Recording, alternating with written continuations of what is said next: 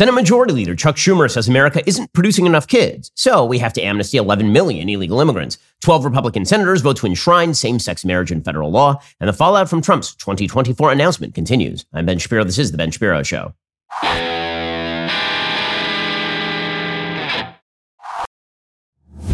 The Ben Shapiro Show is sponsored by ExpressVPN. Protect your online privacy today at expressvpn.com/Ben. Well, folks, as you may have noticed, inflation continues to be really, really bad in the United States, and the government is going to keep spending your money, and the government is going to keep regulating business.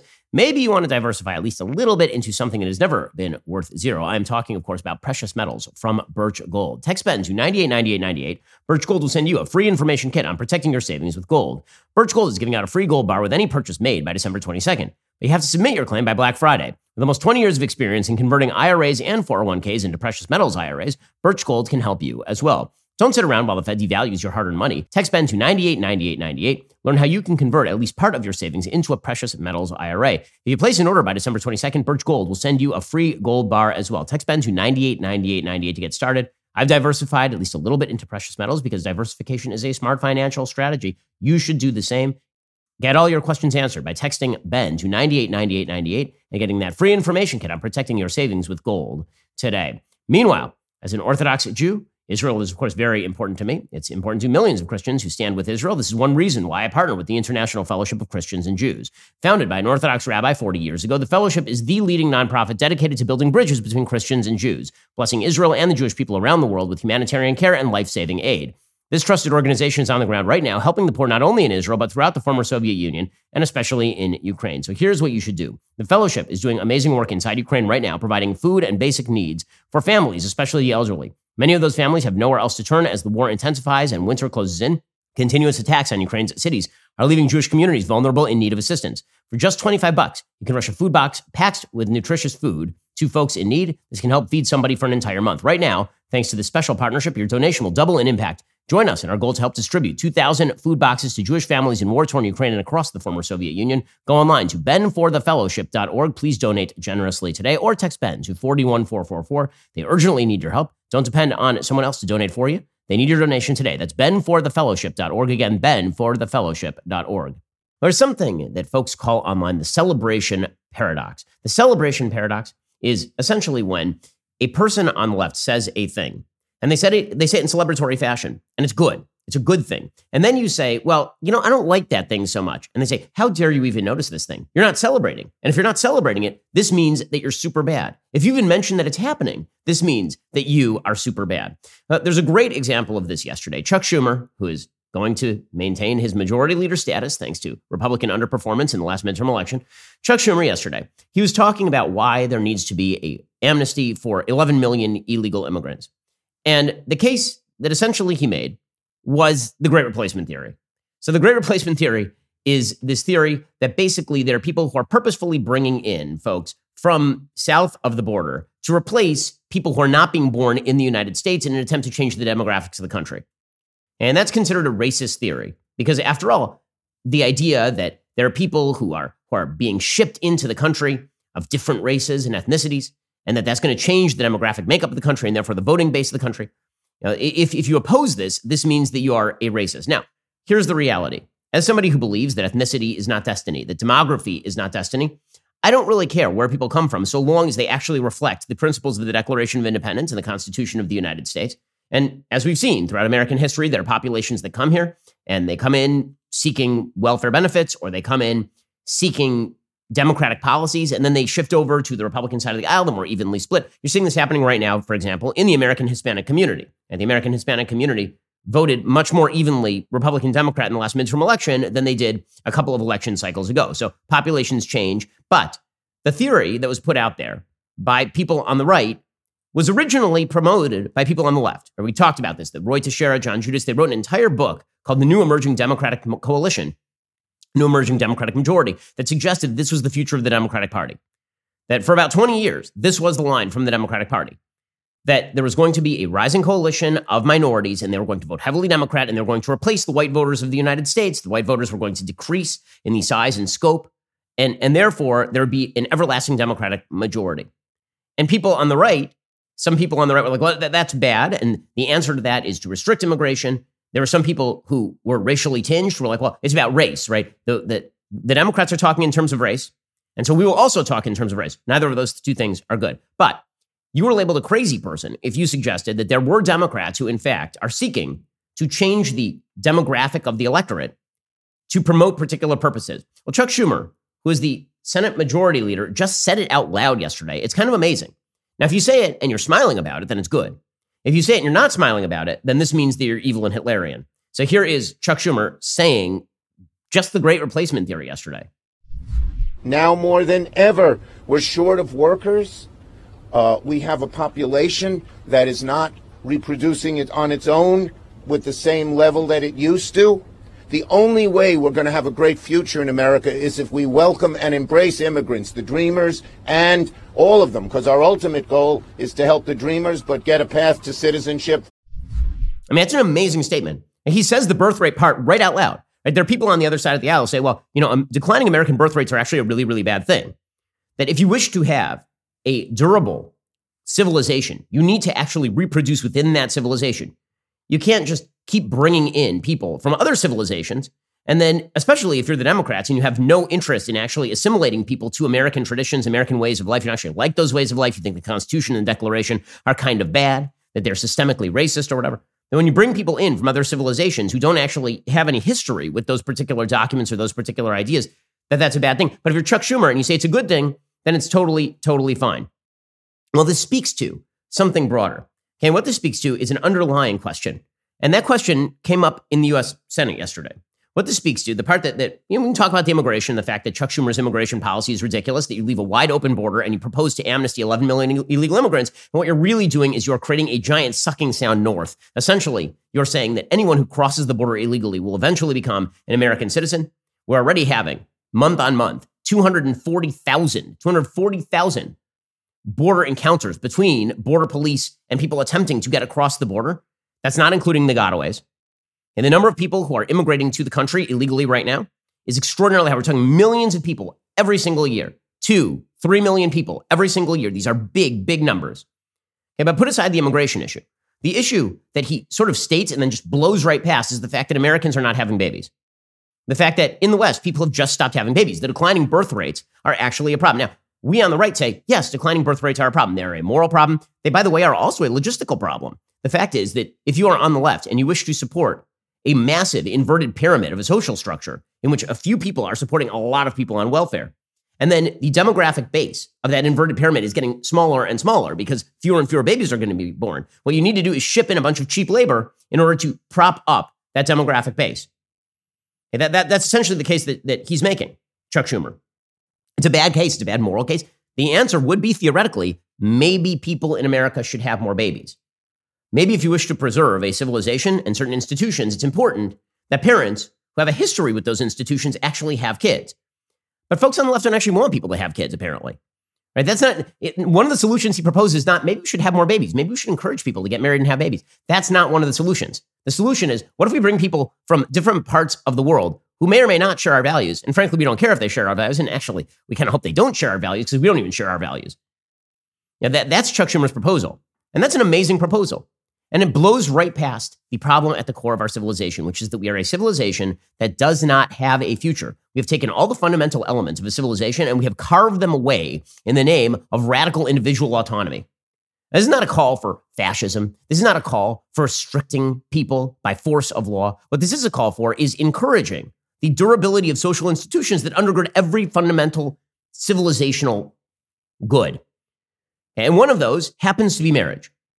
I know that we in this country, we've redefined marriage. We've decided that marriage doesn't matter anymore. But it turns out that when you get rid of marriage and people are getting married at 28 and 30, if they even get married at all, and when they're having one kid instead of 4 kids, and when the number of people who are getting married at all is declining markedly, what you end up with is a population that doesn't reproduce and a population that doesn't actually pass on values to its kids because it doesn't have any kids. And this is a major problem.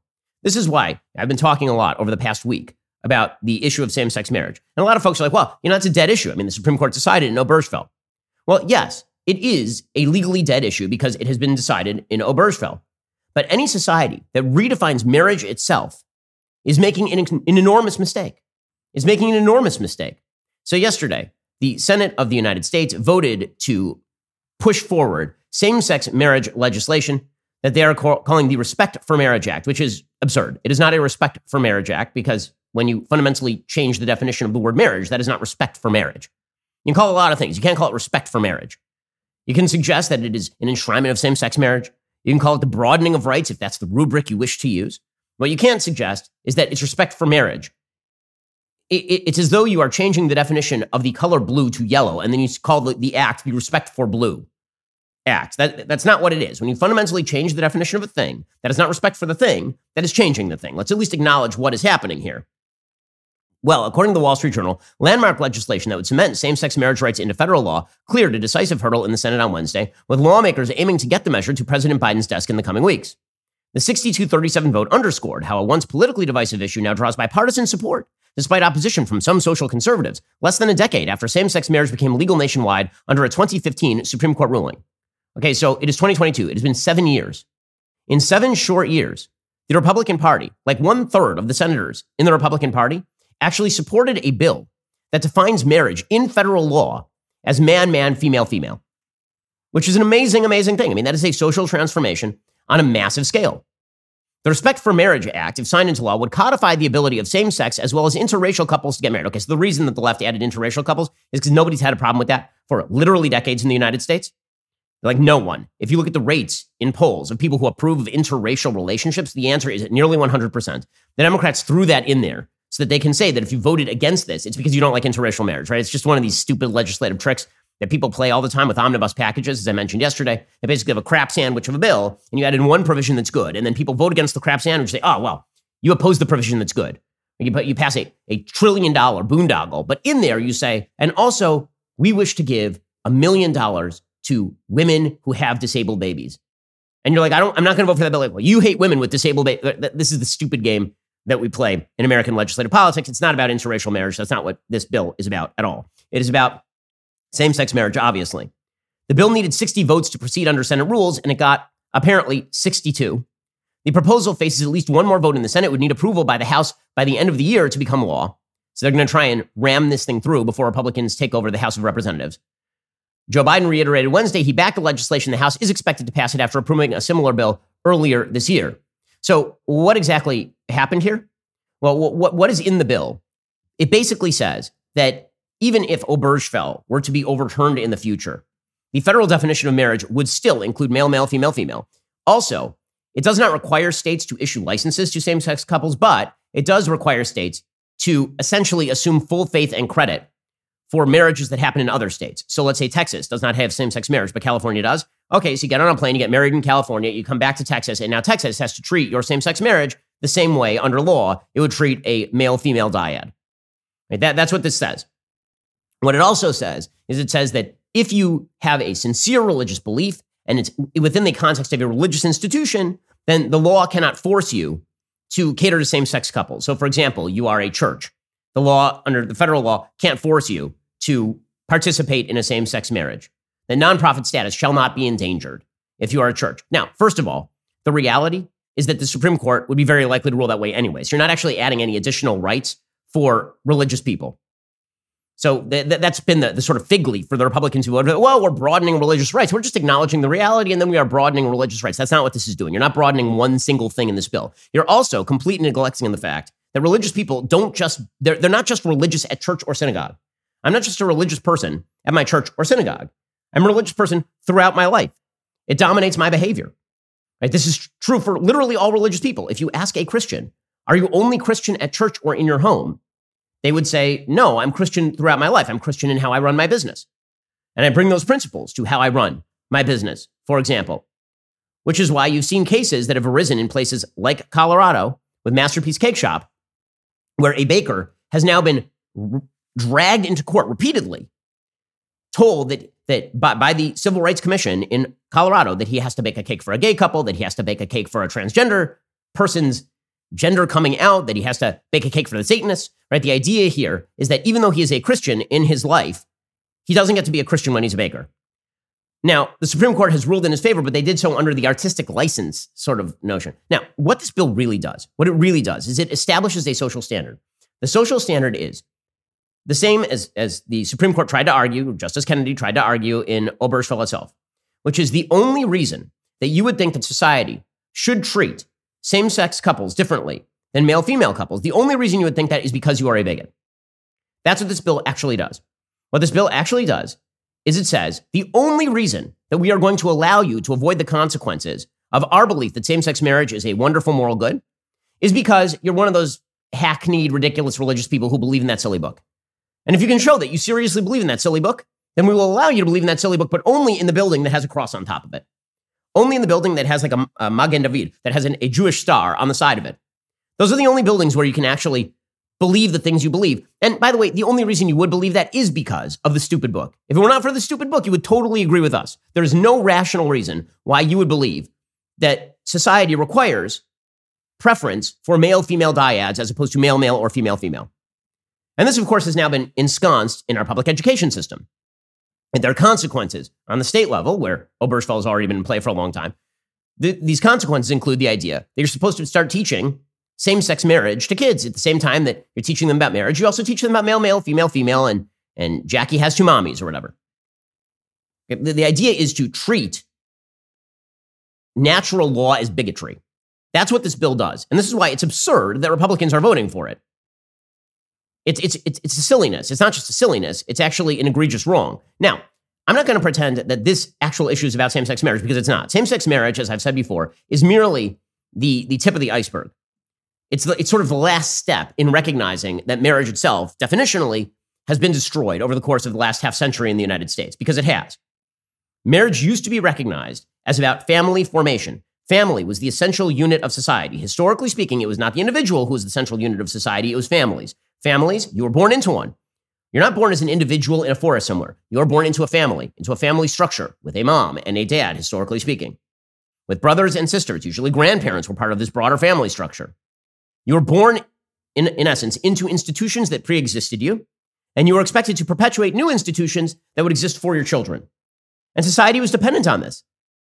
These little platoons, as Edmund Burke suggested, you have loyalty to them. Then you have loyalty to the local community that's made up of a bunch of families who think similarly. And then you have loyalty to a broader social structure that encompasses those families.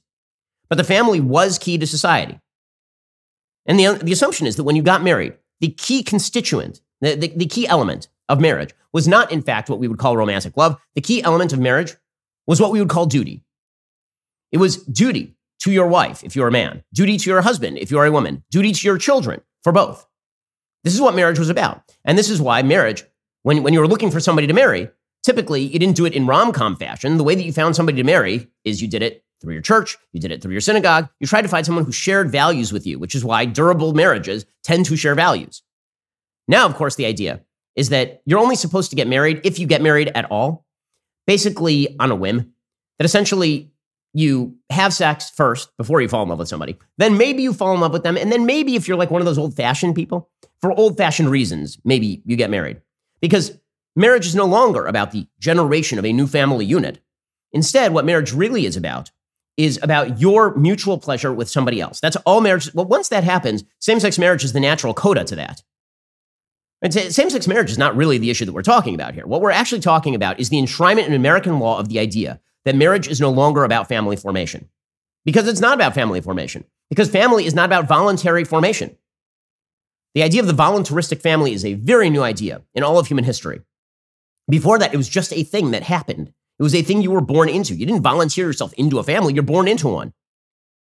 You didn't even volunteer yourself in human history into a family formation in terms of marriage sometimes. Right? Like 40% of all marriages in about 1940 were shotgun weddings, where somebody would get pregnant and then the baby was early, right? The idea was that family formation was a natural part of humanity, and it was something that society had to prop up. It was something that society had to foment. Society had to have social standards, not even by law, but just socially. You had to have social standards that promoted things like monogamy, that promoted things like sex within marriage, that promoted things like have babies. These were all social standards that were considered societal goods and necessities, not just goods, necessities. Very, very important stuff. And then we decided that we were essentially going to discard all of that. We decided that it was no longer necessary in a prosperous society, that we had substitutes for things like the institution of family. And this came about for a variety of reasons. Birth control was a big one, because it turned out that nature cut very much against the idea that voluntaristic romantic association was the key to life, because usually that resulted in a baby, and then somebody had to take care of a baby, and so the family would automatically form around the baby. Birth control severed that connection, so that was one thing. And then welfare came about. Welfare completely severed the connection because now the idea was even if you had a baby, daddy doesn't have to be around. Government will be the daddy, and government will pay for everything. And so marriage basically became sort of an evolutionary holdover. It was essentially a vestigial organ. It was like your appendix. It was a vestigial organ in institutional life. Well, the problem is marriage is not vestigial. Marriage remains essential. We'll get to more on this in just 1 second. First, getting stuck in Black Friday crowds, not comfortable. Shopping Tommy John's Black Friday sale from your couch. That is super comfortable, both because your couch is comfortable and because Tommy John underwear are fantastic. Give your loved ones the gift of comfort this year with Tommy John. Tommy John loungewear is made with incredibly soft, non-pilling micromodal fabric, which means you don't get those annoying lint balls or fuzz you get with other brands. With 4 times the stretch of competing brands, Tommy John underwear moves with you. Every single one of Tommy John's 18 million pairs of underwear sold is covered by their no wedgie guarantee. Totally would have helped me in high school. Plus, you can shop Tommy John's Black Friday sale right now. Gift everyone on your list, including yourself, brand new Tommy John underwear, loungewear, and PJs. They're super durable. You can wash them 1,000 times. They'll come out just the same as they were when you got them out of the mail. They're breathable and lightweight. They're great for everything from the office to working out. Every gift is backed by Tommy John's best pair you'll ever wear or its free guarantee. Shop Tommy John's Black Friday sale going on right now. Get 30% off site-wide at TommyJohn.com/Ben. That's 30% off everything right now at TommyJohn.com/Ben. TommyJohn.com/Ben. See site for details. Also, compared to the 2019 mid-year figure, some major cities are experiencing as much as a 50% increase in homicide, a 36% increase in aggravated assault. This is one reason why so many Americans are taking advantage of their Second Amendment rights and buying a gun. But it's not enough to legally and safely own a firearm. If you want to fully protect yourself and your loved ones, you have to be prepared for the mental, physical, and legal ramifications of self-defense. That's why I'm a member of the U.S. Concealed Carry Association, and you should be as well. You need to make sure you're prepared for all possible outcomes should you find yourself in the position of having to use your firearm. Right now, the USCCA is giving away a free concealed carry and family defense guide, plus a chance to win $1,000 to buy a firearm to protect yourself and your family. Just text Ben to 87222. In this 58-page defense guide, you will learn how to detect attackers before they see you, what the USCCA has learned about school shootings, equipment and training basics, about the law and justice systems, how to responsibly own and store a gun, particularly if you have small children, and a whole lot more. Text Ben to 87222 for instant access to this free guide. Enter for the chance to win $1,000 to put toward a firearm to protect your family. Again, text Ben to 87222 right now. That's 87222 to get started. So I'm not going to blame people today who support same-sex marriage and who think that same-sex marriage is equivalent to traditional. Because, again, when we talk about traditional marriage, you have to understand that traditional marriage was lost 50 years ago, 60 years ago. So the idea that the marriage was a vestigial organ in public life, that has bleed-over effect, right? We're talking about no-fault divorce, which leads to tremendous levels of singlehood. We're talking about rising levels of people never getting married, rising levels of cohabitation. So the natural outcome of that is that any people who love each other should be able to get married because, after all, that's what marriage is. Marriage is love. Marriage is not duty. Marriage is not family formation. Marriage is none of those things. Marriage is, okay, but society has no interest in any of that stuff. This is the whole point about marriage as a societal institution, which is what we are talking about when we are talking about law. If the law is a teacher, if the law has impact on culture, then, of course, the laws are now going to change to reflect a cultural mood that suggests that marriage is no longer valuable or important. That's what we're watching in the United States Senate. That's why you're seeing there are many people of traditional bent who can't even explain to themselves or their kids why it is important that marriage be between a man and a woman. But it's actually a very easy thing to explain. Because historically speaking, for literally all of human history, there was an understanding that man, woman, child was the definition of family formation, and that marriage lay at the root of that. That's what marriage was designed to do, societally speaking. Everyone understood this. This was not even a question. But now, when you carve out the heart of marriage, and you say, well, that's not what marriage is. Marriage is just love. Is it any wonder that people have a hard time defending the idea of traditional marriage when it's been carved out decades ago? So that's what's and then we have declining birth rates. We have skyrocketing rates of single motherhood in American society. 40% of all babies in the United States are born out of wedlock in the United States. People aren't even having babies. The reproduction rate in the United States has dropped from approximately 3. The fertility rate has dropped from approximately 3 in the 1950s all the way down to about 1.7 today. This is true, by the way, not just in the United States. It's happening throughout Western civilization. And so, of course, as a natural corollary of that, what you're going to end up with is that societies who continue to actually see family formation as an important thing and baby making as an important thing, they're going to continue to produce babies. And we're going to ship those babies in, right? That's how you end up with Chuck Schumer's apparently almost bizarrely paternalistic notion that there should be a group of people, this cadre of elites, who don't value marriage, who don't value children, who don't have children, who don't think that this is the purpose of life, that at best, if you have a kid, you should have maybe one. If you're like crazy, you have two. If you're nuts, you have two. No one has four. Four is nuts. If you have 4, 5, 6 kids, this is because you're a crazy religious bigot. And so that society can only survive by shipping in kids from other societies that actually value still having kids. This is Chuck Schumer's idea. It's part of a broader societal breakdown. Again, when you get rid of large-scale societal institutions, that has consequences. Now, you can think that those consequences are good for human freedom. This is what people say about same-sex marriage because it puts at the very heart of who you are, your sexual identity, and who you wish to sleep with, and who you wish to have romantic relations with. And and society's job is to apparently just validate and green and sort of green light and rubber stamp all of your particular predilections and goals in life. That is society's job. Society's job is not to reinforce societal institutions that allow for the continuation of that society. That's not society's job. Society's job is to make you feel good about yourself, and that's what the government is here to do. Right? This is what Justice Kennedy actually writes in Obergefell. He says that that petitioners are entitled to respect and honor by the government. Since when? The government's job is not to grant you respect or honor.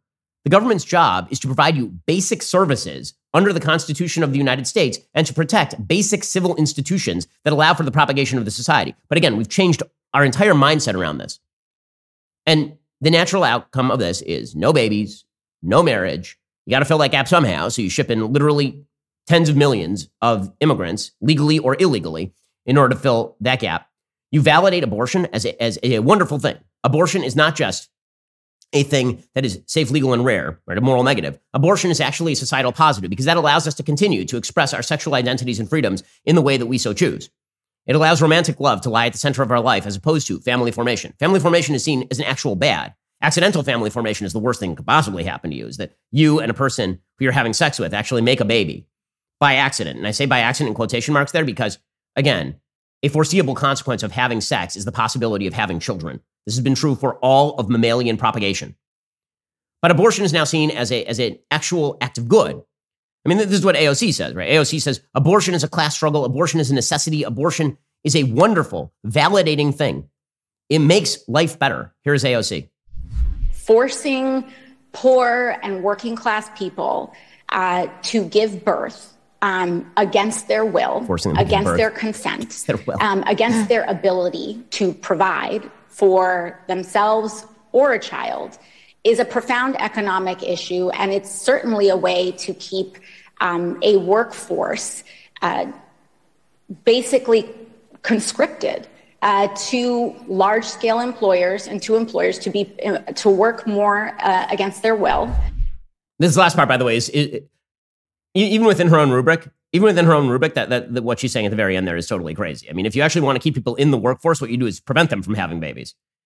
Because it turns out that women who have kids tend to work less than women who don't have kids. So that last part is just stupid on its face. But what she's actually saying there, the sort of flip in logic, which is that having babies is a bad. And you can't force people to have. See, what society used to say is, we will actually help create institutions around women who have babies because they are doing important things, like the most important thing that any species can do, which is reproduce the species and then raise the young of that species. We will actually propagate and create institutions that are excellent for the woman and for the child. And we've done away with that. Marriage doesn't matter anymore. Marriage is bad. A man needs a woman, and a woman needs a man like a fish needs a bicycle and all of that.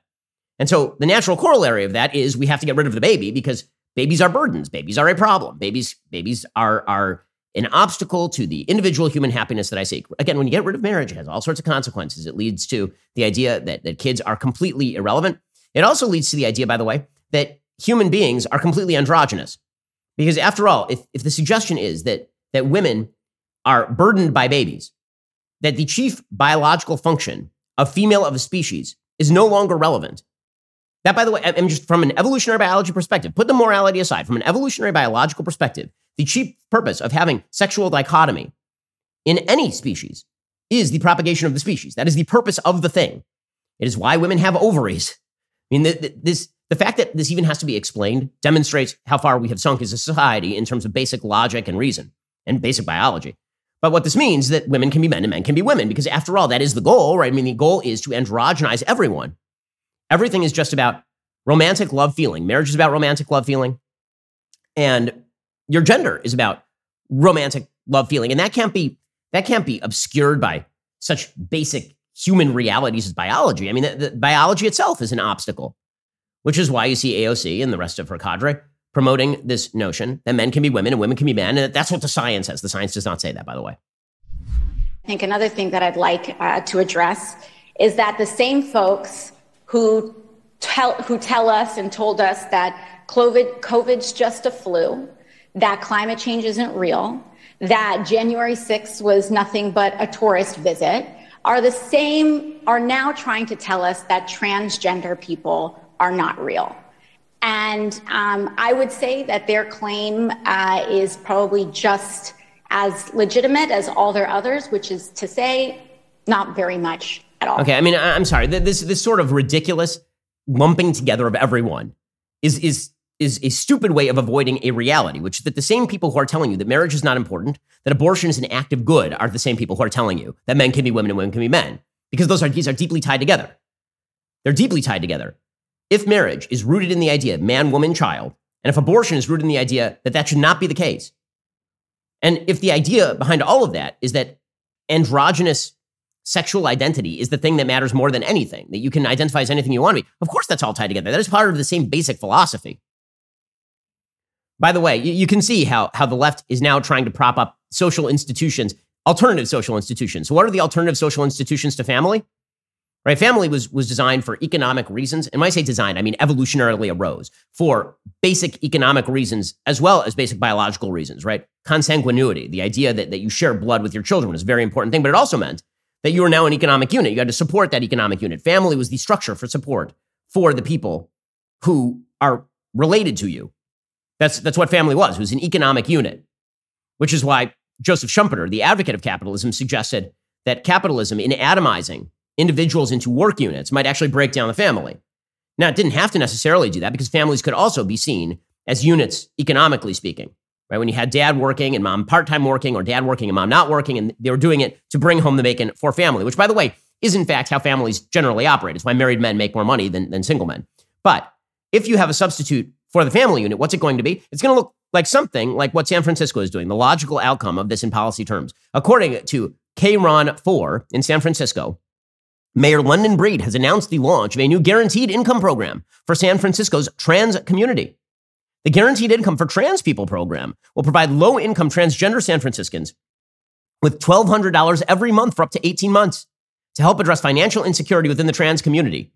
So now if you're a man who identifies as a woman, you're going to get a guaranteed income in San Francisco. By the way, if you actually look at the form to file for this thing, according to our friends over at Libs of TikTok, there are 96 genders you can pick from.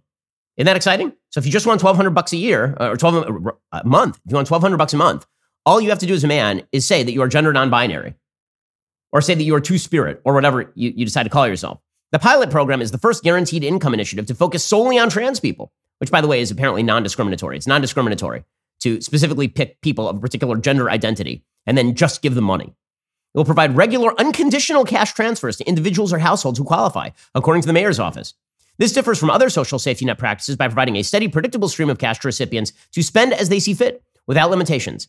The substitution, the beautiful end product of left-wing utopia. We've reached the end point. Marriage is not important. Family formation is not important. Gender is not important. The only thing that's important is that the government support you as an atomistic individual without any tie to reality. It's very, very exciting stuff. All right, well, we're going to talk about another aspect of the moral breakdown of society, things that we used to take for granted that we have now broken down. We'll get to that in just one moment. First, do you have a coffee lover on your holiday shopping list? Black Rifle has the best stuff. We're talking the best brewing gear, thermoses, mugs, and apparel designed for folks who love country and coffee. Black Rifle sources the most exotic roasts from around the globe. All coffee is roasted right here in the United States by veteran-led teams of coffee experts. Stuff your Christmas stockings with the latest roasts from America's coffee for 10% off with my code, Shapiro. Better yet, sign your Secret Santa up for a coffee club subscription. Imagine the joy of a pre-scheduled coffee delivery. Your favorite roast when you need the most. It's a gift that keeps on giving. Black Rifle Coffee is veteran founded and operated. They take pride in serving coffee and culture to people who love the country. Every purchase you make with Black Rifle helps support veteran and first responder causes. I love Black Rifle coffee. Basically, I rely on it to get through the day. I have a cup of it or two every single morning when my kids get me up inordinately early. Go to blackriflecoffee.com. Use promo code Shapiro for 10% off coffee, coffee gear, apparel, or when you sign up for a new coffee club subscription. That's blackriflecoffee.com with promo code Shapiro for 10% off. Black Rifle Coffee, supporting America's veterans and America's coffee. Well, folks, last week, we released a brand new episode of The Search. In it, I sat down with newly reelected Israeli Prime Minister Benjamin Netanyahu and Jordan B. Peterson in Tel Aviv. It is a fantastic and unique conversation. You're not going to be able to see it anywhere else. This episode is available exclusively at Daily Wire Plus. So if you're not yet a member, head on over to dailywire.com/Ben to join us. That's dailywire.com/Ben. Okay, so if we're talking about the destruction of institutions in our society, that comes complete with the destruction of sort of basic moral standards in our society, because, of course, morality is an institution. And there's a notion that has become very prevalent in our society that morality does not have absolutes. There's no such thing as an absolute good or an absolute right or an absolute wrong. And in any given situation, there are multiple points of view, which is why, in the end, the only thing that we can rely on is radical subjectivism. This is what we have decided upon when it comes to marriage. Radical subjectivism is now a substitute for the basic idea of an Aristotelian good when it comes to how we act vis-a-vis members of the opposite sex and kids. And none of that matters. The only thing that matters is how we feel about it in the end. Well, the same thing holds true, if you like that sort of thing, the same thing is going to hold true in business. And this is what we are seeing right now. It's fascinating to watch with Sam Bankman-Fried. So if you've been following the meltdown of FTX, we've covered it on the show. FTX was the world's second largest crypto exchange market. And Sam Bankman-Fried basically was engaged in what looks very much like fraud. It looks as though he was essentially taking assets of users over at FTX, they're being held in the exchange, and he was lending them out to Alameda Research, which was an associated hedge fund. Alameda Research was then using that money in order to prop up FTT, which was the Bitcoin version. It was the cryptocurrency of FTX, which was used in order to sort of prop up the enterprise value of FTX. And then they were lending against that stuff. They were taking that asset base in FTX and they were taking out money and they were borrowing from it. And then they were just going and buying themselves really, really nice condos in the Bahamas and having polycules and sex with one another and all of this, all the people who are involved. Okay, that's sort of the basic story of what was happening over at FTX. There's a moral component to this that everybody is going to ignore because we're no longer allowed to talk about morality unless it is left-wing morality. You can be as immoral and fraudulent as you want to be so long as you are parroting woke nonsense slogans. So, fascinating stuff. There's a new CEO named John Ray who just took over at FTX. Now, he also took over at Enron after Enron started to collapse because he's sort of a cleanup guy. And here is his first day declaration, quote, "I have over 40 years of legal and restructuring experience. I've been the chief restructuring officer or chief executive officer in several of the largest corporate failures in history. I've supervised situations involving allegations of criminal activity and malfeasance at Enron. I've supervised situations involving novel financial structures, Enron and residential capital, and cross-border asset recovery and maximization, Nortel and overseas shipholding. Nearly every situation in which I have been involved has been characterized by defects of some sort in internal controls, regulatory compliance, human resources, and systems integrity. Never in my career have I seen such a complete failure of corporate controls and such a complete absence of trustworthy financial information as occurred here. Never. So this is worse than Enron. So the question is, how did this happen? How did nobody see this coming? There are only a million red flags. Sam Bankman-Fried is a weirdo, the guy who was running FTX. He was showing up to major conferences wearing gym shorts and a t-shirt and sitting next to Bill Clinton, jabbering about crypto. He was a person who in his interviews was explicitly talking about the necessity to sort of ignore morality so long as you're using the money for left-wing political causes. And this was his thing. He called it effective altruism. Okay, effective altruism is basically the idea that you should get as rich as you can and then use the money for whatever you want to use it for, the moral causes. And the left apparently is okay with this, however you get the money, so long as you use that money for moral causes, which is why the Washington Post has a headline about Sam Bankman-Fried today saying that him going down is really going to hurt the fight against the pandemic because he's used some of that money and he's given it to groups that fight the pandemic, which is pretty incredible. Basically, the idea is that prostitution is totally okay so long as you give the money to the church at the end. That seems to be the idea of effective altruism as practiced by the left. There's no actual moral standard here except for, do you back the woke projects of the left? And if you do, then we'll look the other way. Because here's the thing, Sam Bankman-Fried, not only was he funded by an enormous number of hedge funds and big capital players in the markets, he was also being ushered into the halls of respectability by all of the best people. And all the best people were not only looking the other way on what he was doing, they were championing him and talking about how wonderful he was. I mean, literally today, we find out that the New York Times was supposed to, in partnership with the World Economic Forum, which is a big pusher of effective altruism, they call it something else. They call it stakeholder capitalism, which we've talked about on the show before. Shareholder capitalism is the idea that if you're a CEO, you're answerable to the people who own the company, the shareholders. Stakeholder capitalism is the idea that you're answerable to no one except your own conscience, which is Sam Bankman-Fried's idea of effective altruism. Well, WEF partner Accenture and the New York Times were hosting a live event with Sam Bankman-Fried as of next week. Sitting next to him were supposed to be, I kid you not, Vladimir Zelensky of Ukraine, Mark Zuckerberg of Meta, and the current U.S. Treasury Secretary, Janet Yellen. Janet Yellen, like the highest ranking people in public life internationally, were going to sit next to this guy.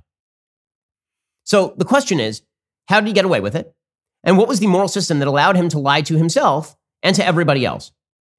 So one of the things about Sam Bankman-Fried is that the guy obviously has some sort of mental issue, because just any sane and rational person at this point, given the fact that he's likely to go to jail for a very long time, would shut the hell up and talk to his lawyer. But he's not doing that, apparently. Instead, he's texting with a reporter from Vox. I kid you not. And these texts are so telling. They really are. They're fascinating. According to Vox, before his empire collapsed, Bankman-Fried was actively engaged in lobbying in Washington for a regulatory framework for crypto. While many crypto CEOs, like Bankman-Fried's nemesis Binance CEO Changpeng Zhao, CZ, are openly skeptical of government regulation, Bankman-Fried has largely avoided criticizing regulators. But in our conversation, he dismissed their role. He characterized his past conciliatory statements, like when he said just last month that some amount of crypto regulation would be definitively good, as little more than PR. In doing so, he all but confirmed the view of critics who have argued his overtures with Washington were much more about image than substance.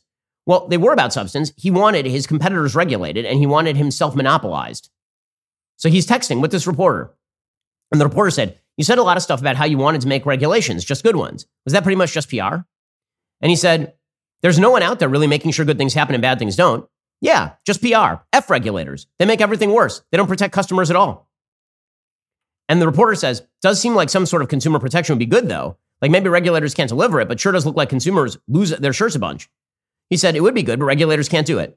Now, he's not wrong about this. You know who could do it? People acting morally within the purview of social institutions. But SBF feels no allegiance to that idea. This is the part of the text interview that is just fantastic. It's really fantastic, okay? And I say fantastic in the most cynical way because he's just saying the quiet part out loud. Okay, here's the conversation. He said, the reporter says, "I was just re-listening to that conversation we had this summer about whether you should do unethical stuff for the greater good." And Bankman-Fried says, "What did I say?" He says, "You were like, nah, don't do unethical stuff. Like if you're running Philip Morris, no one's going to want to work with you on philanthropy. And there's a risk of doing more harm than good, but even if you subtract that out, pretty not worth it." I was trying to figure out if that was kind of PR off-the-cuff answer. He said, "It's not true, really. Not really. Everyone goes around pretending perception reflects reality. It doesn't. Some of this decade's greatest heroes will never be known. Some of his most beloved people are basically shams." So the reporter asks, "The ethics stuff, mostly a front? People will like you if you win and hate you if you lose, and that's how it all really works?" And SBF says this, "Yeah. I mean, that's not all of it, but it's a lot. The worst quadrant is being sketchy and losing. The best is win, and who cares? Clean plus lose is bad, but not terrible." And the reporter says, "You're really good at talking about ethics for someone who kind of saw it all as a game with winners and losers." He said, "Yeah, I had to be. It's what reputations are made of to some extent. I feel bad for those who get effed by it. By this dumb game we woke Westerners play, where we say all the right shibboleths, and so everyone likes us." Isn't that, I mean, that's kind of riveting stuff, isn't it? It's kind of fascinating. So this guy, who is going to be one of the great con men of all time, he was basically covering up for the con by just parroting the woke shibboleths. So we've set up a new morality. It's just that our morality is garbage. And the new morality that we've set up is basically pay off a couple of environmental causes and jabber about the pandemic and throw some money at Democrats. And everybody will look the other way. And in fact, they will treat you with kid gloves. You'll have 3,000-word stories in the New York Times talking about how you blew it on crypto with nary a mention of the fact you gave $40 million to Democrats. It's amazing. I mean, the Wall Street Journal is pointing out the relationship between SBF and Democrats. Quote, "Cryptocurrency mogul Sam Bankman-Fried's Icarus-like crash could make compelling Netflix material. One storyline that deserves more attention is how the FTX founder tried to buy influence with Democrats in Washington. Bankman-Fried became a celebrity and spokesman for the cryptocurrency industry by embracing progressive causes and giving liberally, literally, Last year, FTX committed to making its trading platform carbon neutral and promised millions of dollars to climate causes.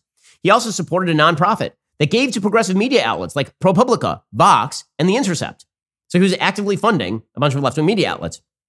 In an interview with the New York Times last month, he said he planned to give away most of his fortune over the next couple of decades to effective altruistic causes. After FTX's collapse, he might not have any to give. His net value is now zero, apparently. The media loved the 30-year-old, but reports that he leveraged customer funds to make risky bets are making his bankrolling of liberal causes inconvenient.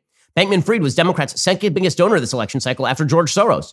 Democrats accounted for more than 90% of his nearly $40 million in political giving. During a September interview on NBC, he said his goal was to support great public servants, apparently his code for Democrats. He said his top issue was COVID. No doubt lockdowns and pandemic transfer payments helped boost trading on his platform. Bankman-Fried's individual donations mainly went to Democrats who will be crucial to enacting crypto legislation that would affect his company, including Senate Agriculture Committee members Debbie Stabenow, Kirsten Gillibrand, Cory Booker, and Tina Smith. He also gave to ranking Republican John Boozman. FTX-backed legislation by Stabenow and Boozman that would assign primary jurisdiction over crypto brokers and exchanges to the Commodity Futures Trading Commission. That is the legislation. Securities and Exchange Commission Chairman Gary Gensler is seeking to regulate cryptocurrency as securities, which would have limited Bankman-Fried's profit-making activities. And it is widely suspected that essentially Bankman-Fried was befriending Democrats in order to keep Gensler off his back. Plus, his parents, it turns out, have very close personal associations with Gary Gensler. So what does all this say? You know, the idea of cryptocurrency was always that it was a trustless system. And it is in the sense that you actually have a blockchain that is designed in order to verify every transaction. But what happens? Who do you trust with the money? The fundamental aspect of any functional economy is going to be, as Adam Smith said very long ago in The Theory of Moral Sentiments, which was written before Wealth of Nations. He talked about the idea that unless you actually had a moral grid work that undergirded society, there wouldn't be enough social fabric to support functional markets, because eventually people are going to have to take heuristic shortcuts. You can say as much as you want, caveat emptor, but the truth, buyer beware, but the truth is that the way that you function in the world is by finding people you trust and then doing business with them. What happens if those people don't share a moral system with you? Or what happens if the ersatz morality that has replaced traditional morality is a morality that is mostly about social causes and political giving? They don't actually have to share a moral system with somebody who believes in a higher moral precept, doesn't believe in morality at all, who just believes and can cynically use the way that Sam Bankman-Fried did. These systems vote capital in order to escape scrutiny. This is the thing about economic success. You know, very often people will look at the Jews. Look at their economic success. The Jews, their economic success. Okay, well, there are a few reasons for the economic success of the Jews. Okay, one is very, very strong social fabric over the course of time. The Jews, historically speaking, have had very strong family structures. This is a point that's been made by the sociologist and historian Robert Nisbet. And those strong family structures also extend to kinship networks, which is why you see, for example, in the diamond business, right, if you want to use a stereotypical Jewish trade, in the diamond business, a Jew in New York has a cousin in Israel, and they call each other up on the phone without a contract, and they know each other and they trust each other, and they have the same moral structure, and so they know that they can trade with one another. It's not restricted to the Jews, by the way. This is what we would call the marginalized middlemen, as Thomas Sowell discusses. So ethnic Chinese people in places like Taiwan, in places like South Korea, ethnic Chinese people in places like Singapore, they tend to be disproportionately successful. Why? Because they have these moral and kinship networks that have been built up over time, because the basis is the family, and then you extend that morality out more broadly. So you destroy the family, and then you destroy the broader moral system, and then you have a bunch of people who are sort of wandering around wondering how they can use each other. And the only way that you can show solidarity is not by a buy-in to any moral system other than the virtue signaling about woke politics or environmentalism.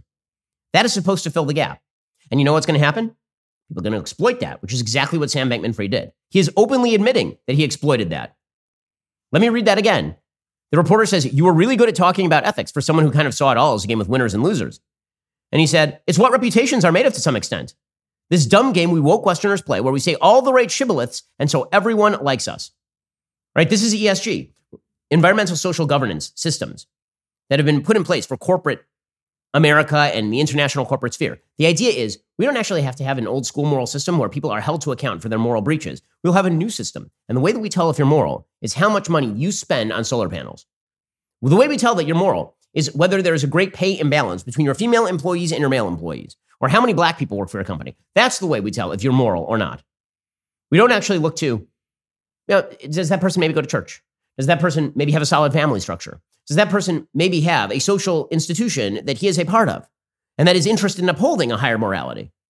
All that has gone away. And so what you end up with is atomized individuals who are attempting to form ersatz social fabric on the basis of political sensibilities.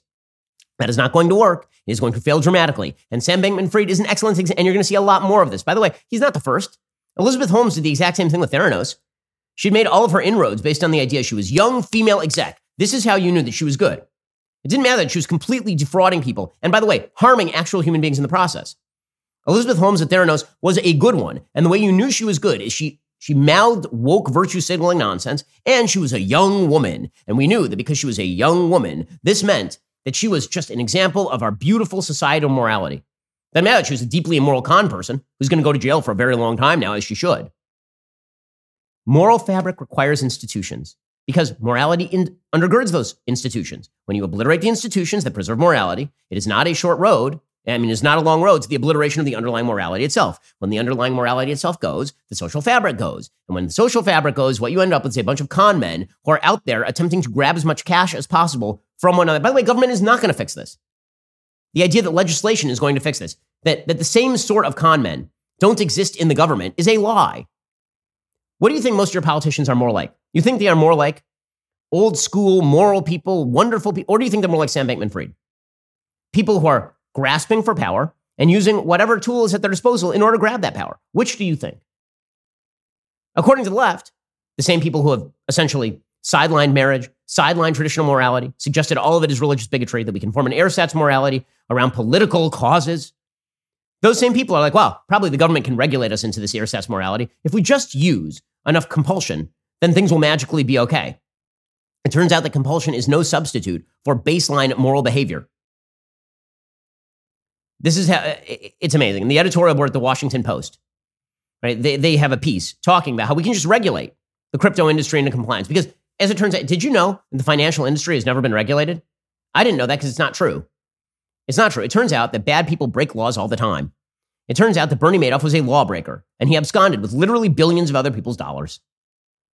So the notion that you're just going to legislate morality into people is wrong.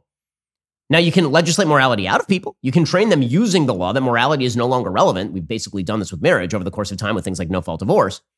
But it turns out that you can't legislate people directly into morality. You have to rebuild a social fabric. But the idea here is that we are going to not even operate off the basis of thousands of years of morality. Instead, we're just going to build new legal structures, and these creative legal structures will hem people in and fix all of our problems. This is what the Washington Post says. Legalism is no substitute for actual morality. But the Washington Post thinks it is. They say Sam Bankman-Fried's empire died young last week when his cryptocurrency exchange FTX filed for bankruptcy. The details remain scarce. The bottom line is this. FTX was supposed to act as a custodian of the funds that customers traded via the service. Instead, it took billions of dollars of that money and lent it out, including to the trading firm Alameda Research, also owned by Bankman-Fried. To make matters worse, Alameda's assets were largely tied up in FTT, FTX's own digital currency. Alameda then used this FTT as collateral for a boatload of loans, possibly including the customer funds it received from FTX. When a CoinDesk report revealed some of this, what ensued was a death spiral. Investors worried about FTX's solvency scrambled to redeem their assets, sending FTT's value plummeting. But FTX didn't have their assets. It had the digital currency FTT and a massive loan to Alameda that the company couldn't return because it too mostly had FTT. This could classically be called a run on the bank. The trouble is FTX wasn't supposed to be operating like a bank at all. The Justice Department, SEC, and Commodities Futures Trading Commission are reportedly all now investigating FTX. The SEC claims it had already begun before the scandal erupted. They should pursue these cases more vigorously. What's perplexing is that the SEC and CFTC have done so little so far. Even as Bankman-Fried wooed them and everyone else in Washington with proposals that would supposedly bring the crypto industry to heel. That's not a mystery. We know why. He was giving them all money. That would be the reason, guys. Because he had all of the best friends. He was hanging out with Bill Clinton. He was hanging out with Joe Biden. He was hanging out with all these guys. That is why they weren't looking at him. The reason they weren't looking at him is because he was part of the moral core. Don't you understand? The Washington Post says, the entire cryptocurrency industry has proved itself vulnerable to liquidity crisis, if not full-on solvency collapse like the one FTX appears to have suffered. These catastrophes might have landed Alameda in a hole from which it will never manage to climb out. Yet for all the conversation about the need for new laws to regulate cryptocurrency, there are existing rules authorities could have and didn't use. That, by the way, is true. The laws are already on the books, so what are they calling for? You guessed it, more laws. That'll fix the problem, guys. Everybody should be able to spot that this was law breaking. Doesn't matter. None of it matters. We need more laws. Regulators and lawmakers, says the Washington Post, crafting any crypto rules cannot allow consumers to believe their money is safer than it really is, or lead businesses to believe they're entitled to bailouts. Mr. Bankman-Fried created an illusion that the cryptocurrency market might actually be a place where ordinary people could safely and responsibly invest their assets. The truth might be that it will never be. Either way, investors deserve a regime stricter and more transparent than what they have gotten.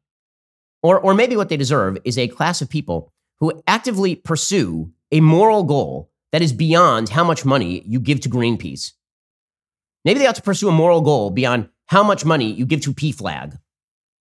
Maybe they might pursue the idea that a moral system undergirds all of Western civilization, that when you rip away all the institutions of that, and then when you rip away the morality, there is nothing left except a bunch of Sam Bankman-Frieds. Maybe that's the idea. Alrighty, guys, the rest of the show is continuing now. You're not going to want to miss it. We'll be getting into all the reaction to Donald Trump's 2024 announcement. Plus, the Wall Street Journal interviews some single people who are discovering that being single isn't all that great. If you're not a member, click the link in the description and join us.